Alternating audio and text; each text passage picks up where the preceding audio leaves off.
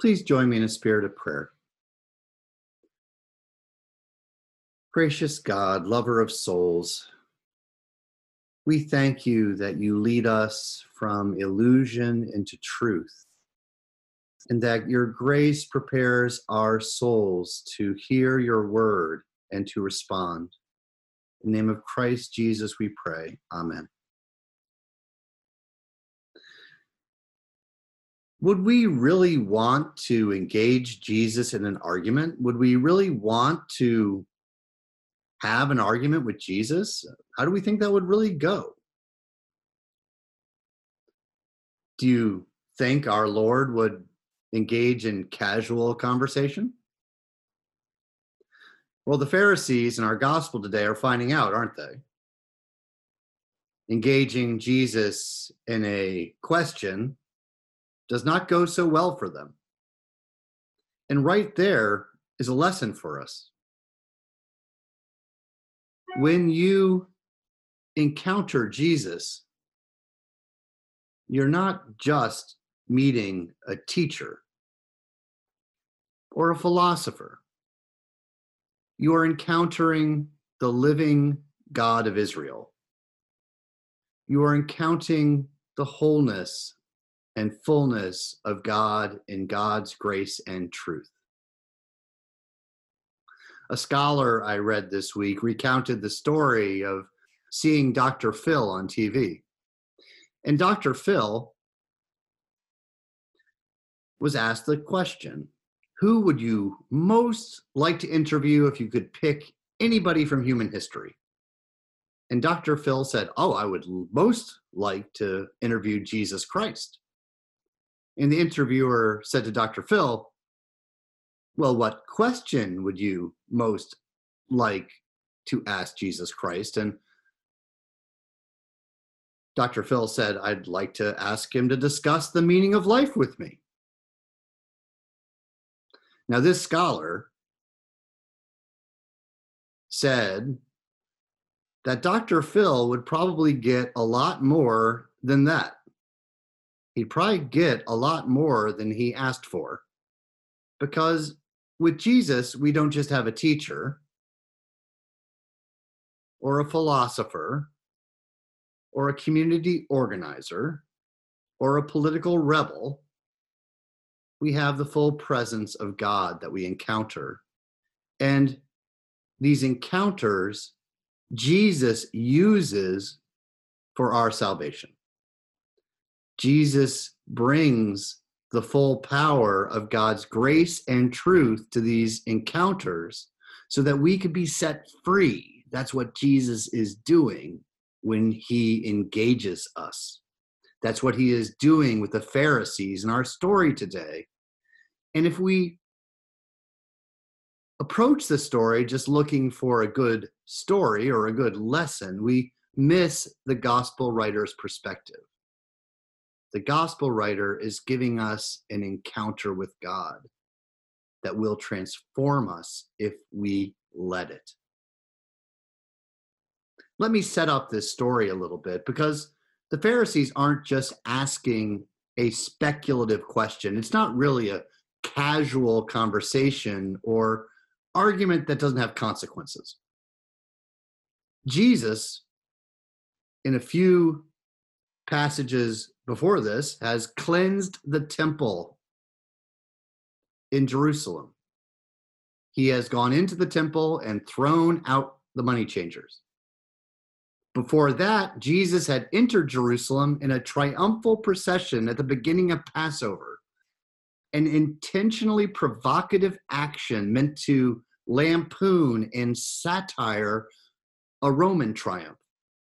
Jesus clearly setting himself out as an alternative to Roman occupation, oppression, and domination. So Jesus has been busy, how do we say, not making friends. He has created a stirred up and hostile environment in Jerusalem during the Passover, which was known for outbreaks of trouble. But here he comes. How interesting, how courageous and bold. He comes into the temple he has just cleansed. He has come into a place that he claimed as his Father's house. And of course, he'll be confronted by the authorities. The Pharisees are going to confront him with a question about authority, meant to trap him and catch him and discredit him. This is not a friendly conversation or an abstract conversation. There are consequences. We are not far from the cross here. I try to hear this conversation like I heard conversations when I was in Guatemala or the West Bank of the occupied territories. When you are in a police state, the oppressed people speak a little differently. In Guatemala, during the Civil War, when I was there with my wife, it was hard to get a straight answer to an easy question. Everything was complicated. Why? Because people are in the practice of deflecting to save their lives. They're in the practice of not saying too much so they don't get in trouble. Jesus is doing the same. With his life on the line, because this is a life and death question, Jesus turns the table on the Pharisees and pins them in to a trap that they can't escape.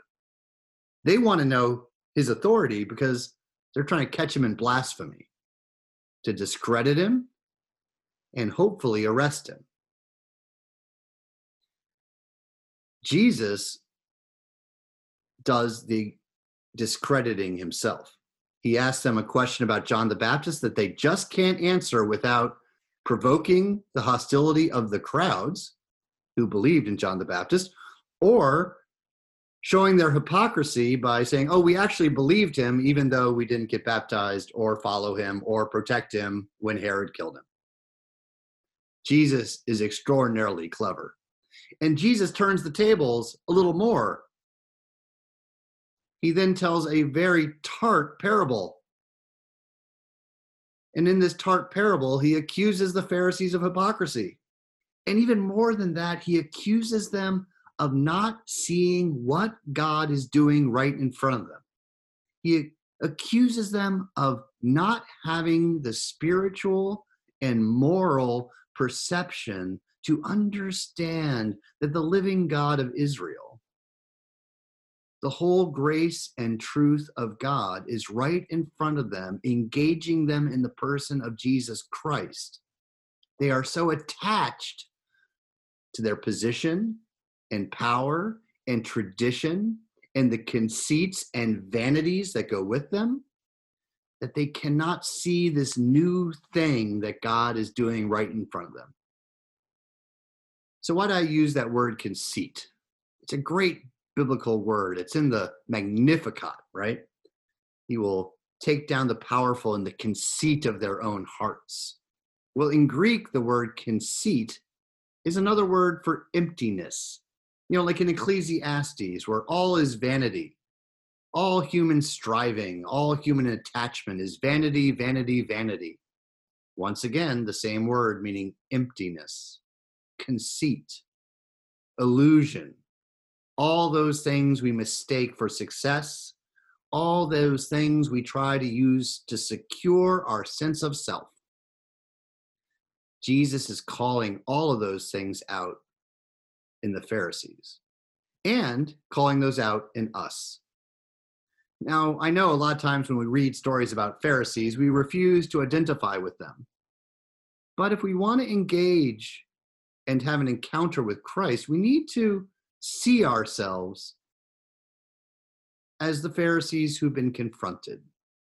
What conceits, what emptiness, what vanity and hypocrisy do we need to repent of? This leads us directly to the Philippians passage, one of my favorites in all of Scripture. Because remember, that word conceit means emptiness. Well, guess what? The word for Jesus emptying himself to become like us is the very same word, kenosis. It shares the same root. So we have this contrast between letting go of our conceit and the emptying of Jesus from his privileged, all-powerful position with God the Father that we are meant to follow. And a quick caveat, this is not the self-emptying of self-destruction. This is not the self-emptying of self-hate or self-loathing. And it has been taught that way to the detriment, especially of women and racial minorities. This is the letting go of privilege while holding on to the essential relationship, the essential identity. Jesus remains God even as he self-empties. Important point. We are asked to self-empty if we're coming from a place of privilege and self-aggrandizement and conceit and illusion. That's the self-emptying that's called for.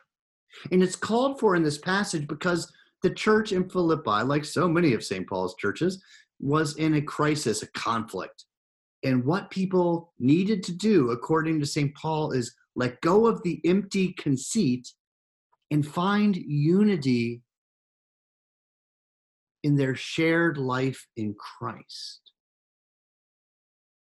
Through the cross, which sits right in the middle of that amazing hymn of self-emptying.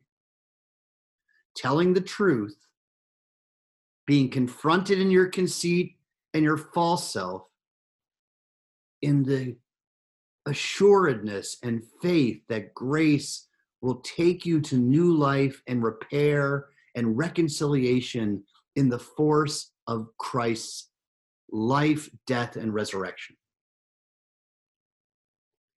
I love this movement of the Spirit, and I'll tell you a quick story about how it landed on me hard. I can be that hypocrite. I can be that person confronted by the encounter with Christ. Back in Chicago, I was working like I did often then and do often now with some struggling congregations. I was working with the diocese to try to merge two neighboring congregations on the south side into one church. And it was difficult. It turns out that one church had a bunch of refugees from the other church. And these refugees left that church because they felt despised and hated there. They were gay and lesbian people, and they had been really mistreated and told they were evil and wrong for the way they loved in that last church. And here we were trying to put these two churches together.